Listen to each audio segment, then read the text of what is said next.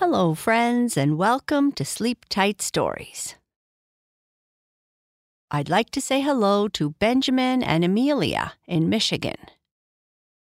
Hello to Charlotte Juniper Fisher in Lake Oswego, Oregon. And hello to Piper and James. I'd like to say a happy belated birthday to Poppy from Los Angeles, who turned 3 on January 4th. Happy belated birthday to Parker Resnick, who turned 10 years old on February 22nd. Happy belated birthday to Emmy from San Anselmo, California, who turned 9 on February 23rd.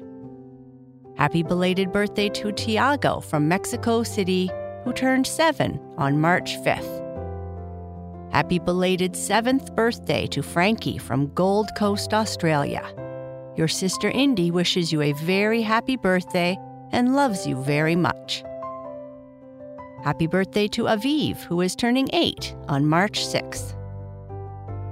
Happy birthday to Elliot from Los Angeles, who turns 5 on March 8th. Happy birthday to MJ, who turns 13 on March 8th.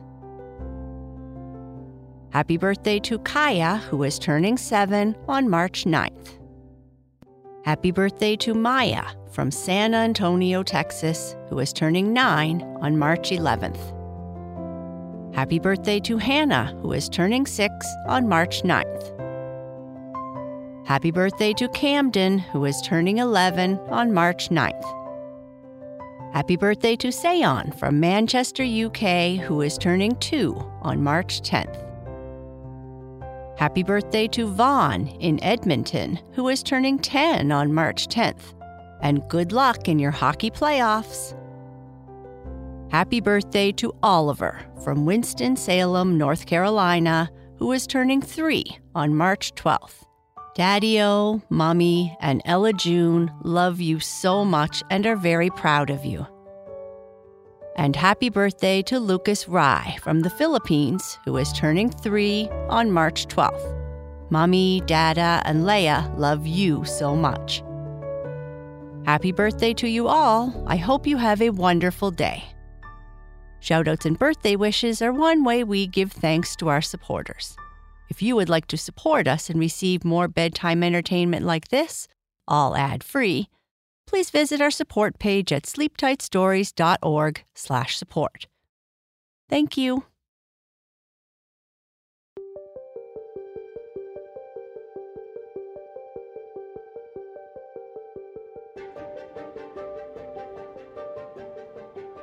Red is awake and already thinking about the mystery she and her friends are going to be working on today. She tries to turn off her alarm before it rings, but only succeeds in hitting it under her bed. When Red arrives at school, the morning goes quickly, and when the gang arrives for lunch, they make a plan to meet in the gym after school to try and solve the mystery of the stinky gym socks.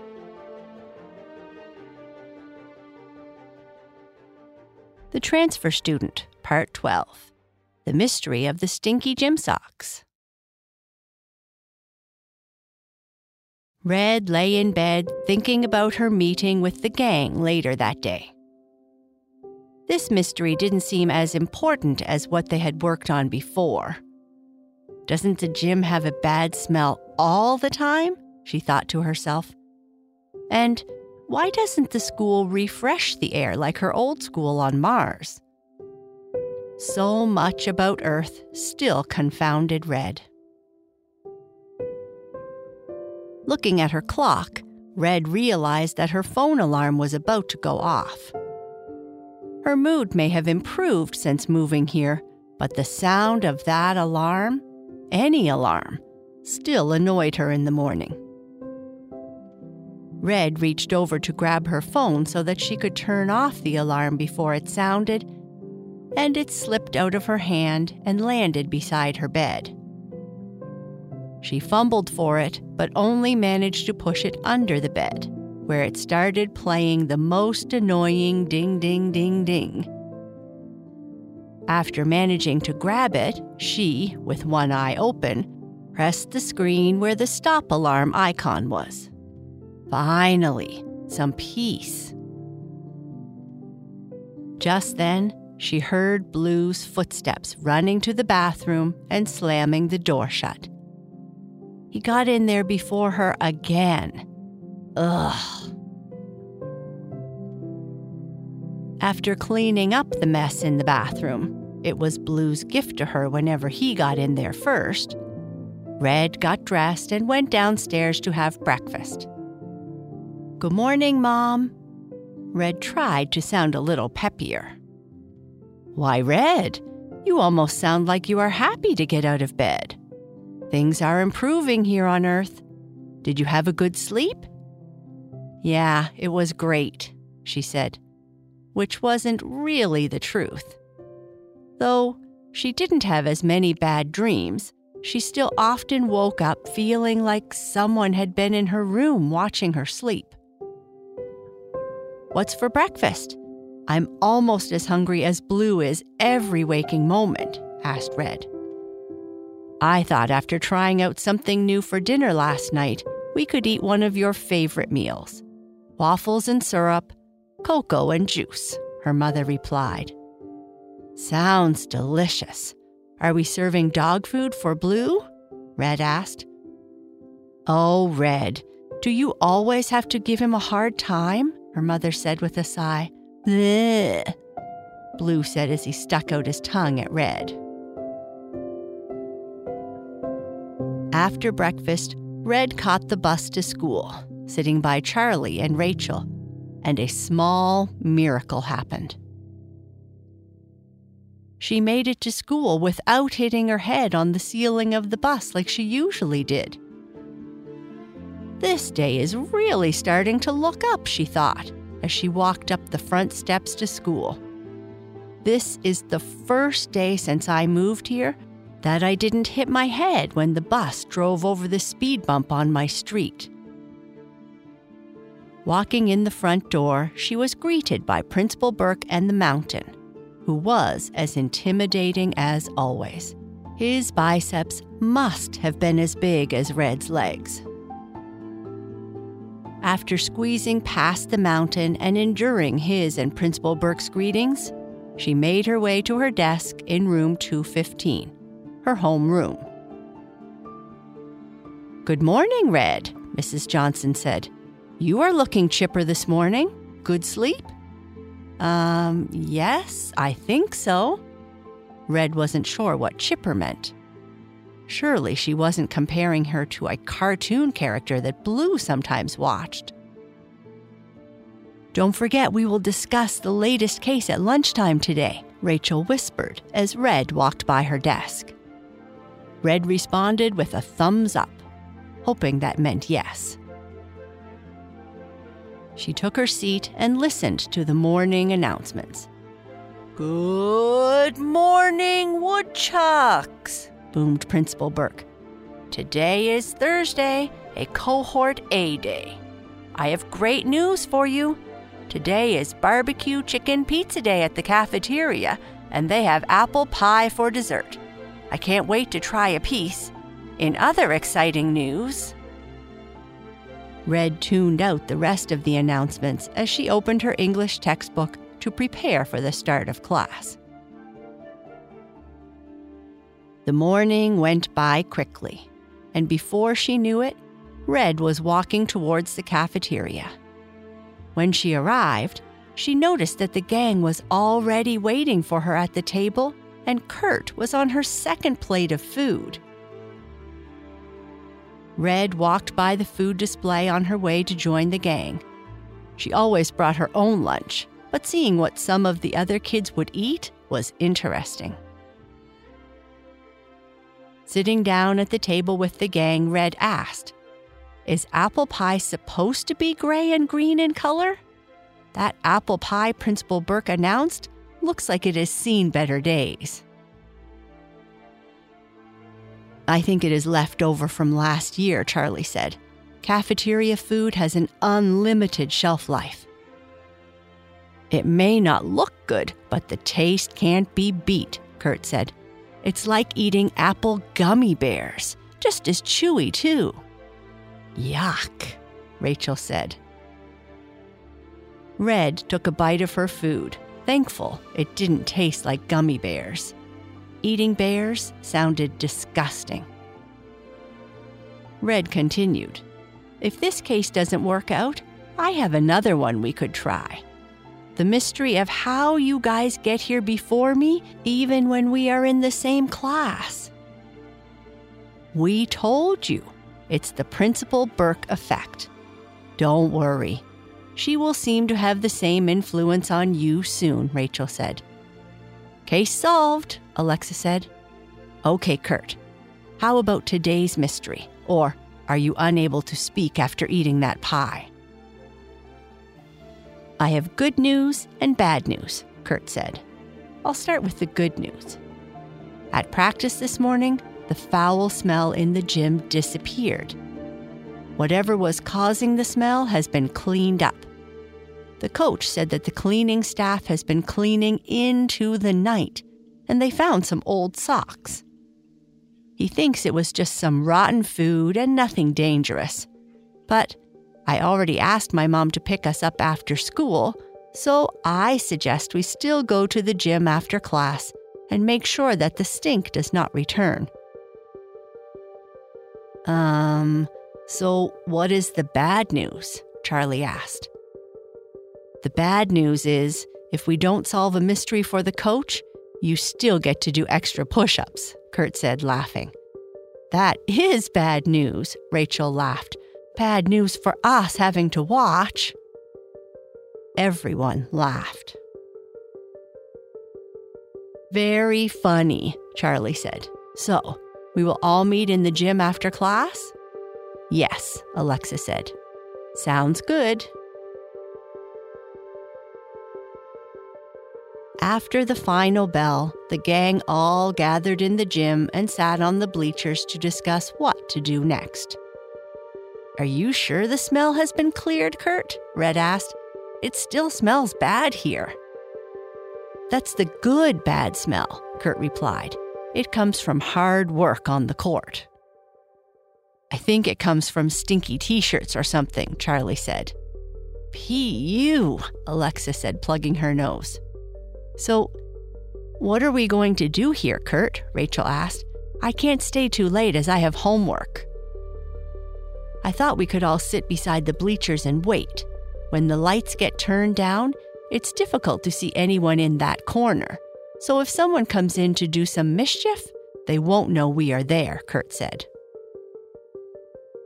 "What if it's zombies? Can't they see in the shadows?" Charlie asked. "You are watching scary TV again, Charlie," Alexa said. "I'm going to do some reading for English while we wait," Rachel said, as she pulled out the novel that was required reading for class. Red, Alexa, Rachel, Charlie, and Kurt all sat beside the end of the bleachers waiting for something to happen. Everyone had their books out, writing homework or reading, except for Kurt, who ate a protein bar. 15 minutes went by. And then another 15 minutes. Rachel spoke first. "I think the gym is safe, Kurt. No more foul smells." "Except for the normal, these kids need to shower smells," Alexa said. Just then, the door to the gym slowly opened with a creaking sound that reverberated across the gym. "Shh," Charlie said. "Someone is coming in." A figure was standing in the bright doorway, and its shape cast a long, threatening shadow across the gym floor. "Zombies!" Charlie whispered. Kurt replied by jabbing him in the ribs to get him to be quiet. The door closed, and someone walked slowly into the darkened gym, breathing heavily and somewhat labored. "That's no zombie," Alexa whispered, "but what is it?" The shadow walked across the gym floor to the other bleachers on the other side. If this was a student, they certainly looked different. The shape of their head was more streamlined and flattened, and they seemed to have protruding cheeks. "Alien?" Charlie whispered. Red was becoming alarmed. No way this mischief or whatever is going on in here has something to do with the Mars relocation program or the AID. It couldn't. They only do big stuff. The whole gang watched as the shadow pulled out from its pocket several long, thick, flexible tubes and set them on the floor. Then the shadow took out what looked like a spray bottle of some sort and started liberally spraying the tubes with some kind of liquid. The shadow then picked up each tube, threw them individually behind the bleachers, and sprayed the area with more liquid. Then the gang noticed the smell. "Did you fart?" Charlie asked Kurt. "No, that's whatever that person has put under the bleachers. Man, it's disgusting," Alexa said.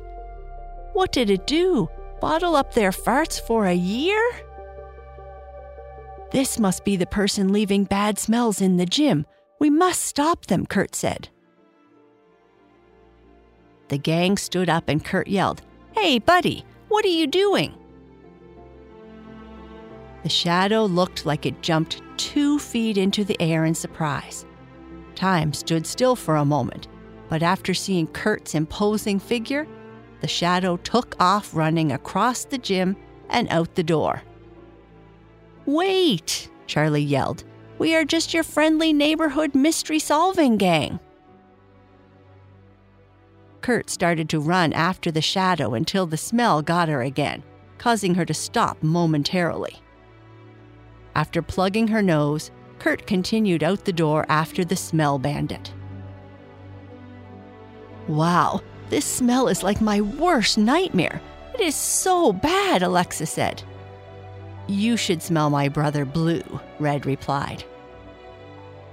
Kurt came back into the gym, turning the dimmed lights on full. "Did you catch up to the shadow?" Rachel asked. "No. Whoever that was had enough of a head start to get away from me. It probably ran outside the school and hid somewheres." "Someone actually ran faster than you?" Charlie asked. "Wonders do exist." "We've got to do something about this smell. Otherwise, it will flood the whole gym and maybe even the hallway." Alexa walked over to the other side of the gym with her shirt pulled over her nose. "The shadow left behind gym socks," she yelled. "We are calling this person the Shadow now?" "These gym socks are Stinky on a whole other level," Alexa continued. "Yeah, someone needs to deal with their serious foot odor problem." "Let's grab some paper towels to pick them up and put them into the garbage can. We can then take the garbage can outside so that the smell doesn't fester in the school all night," Rachel said. "Good idea." The gang carefully picked up all the socks from behind the bleachers, put them into the garbage can, and took it outside. After taking a great big breath, Rachel said, "Oh, I can breathe again." "Beautiful, fresh air," Alexa exclaimed.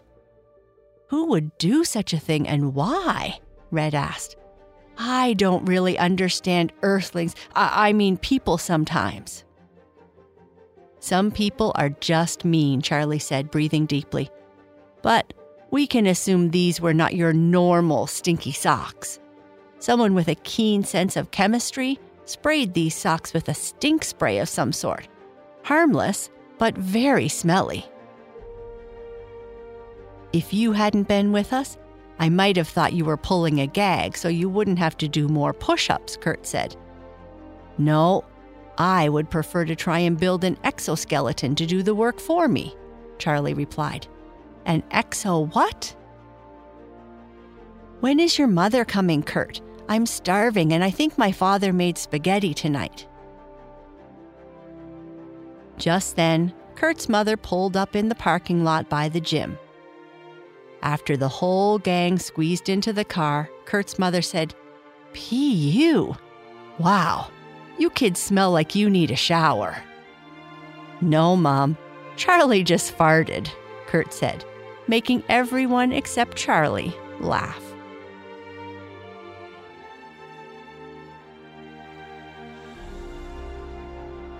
And that's the end of this part.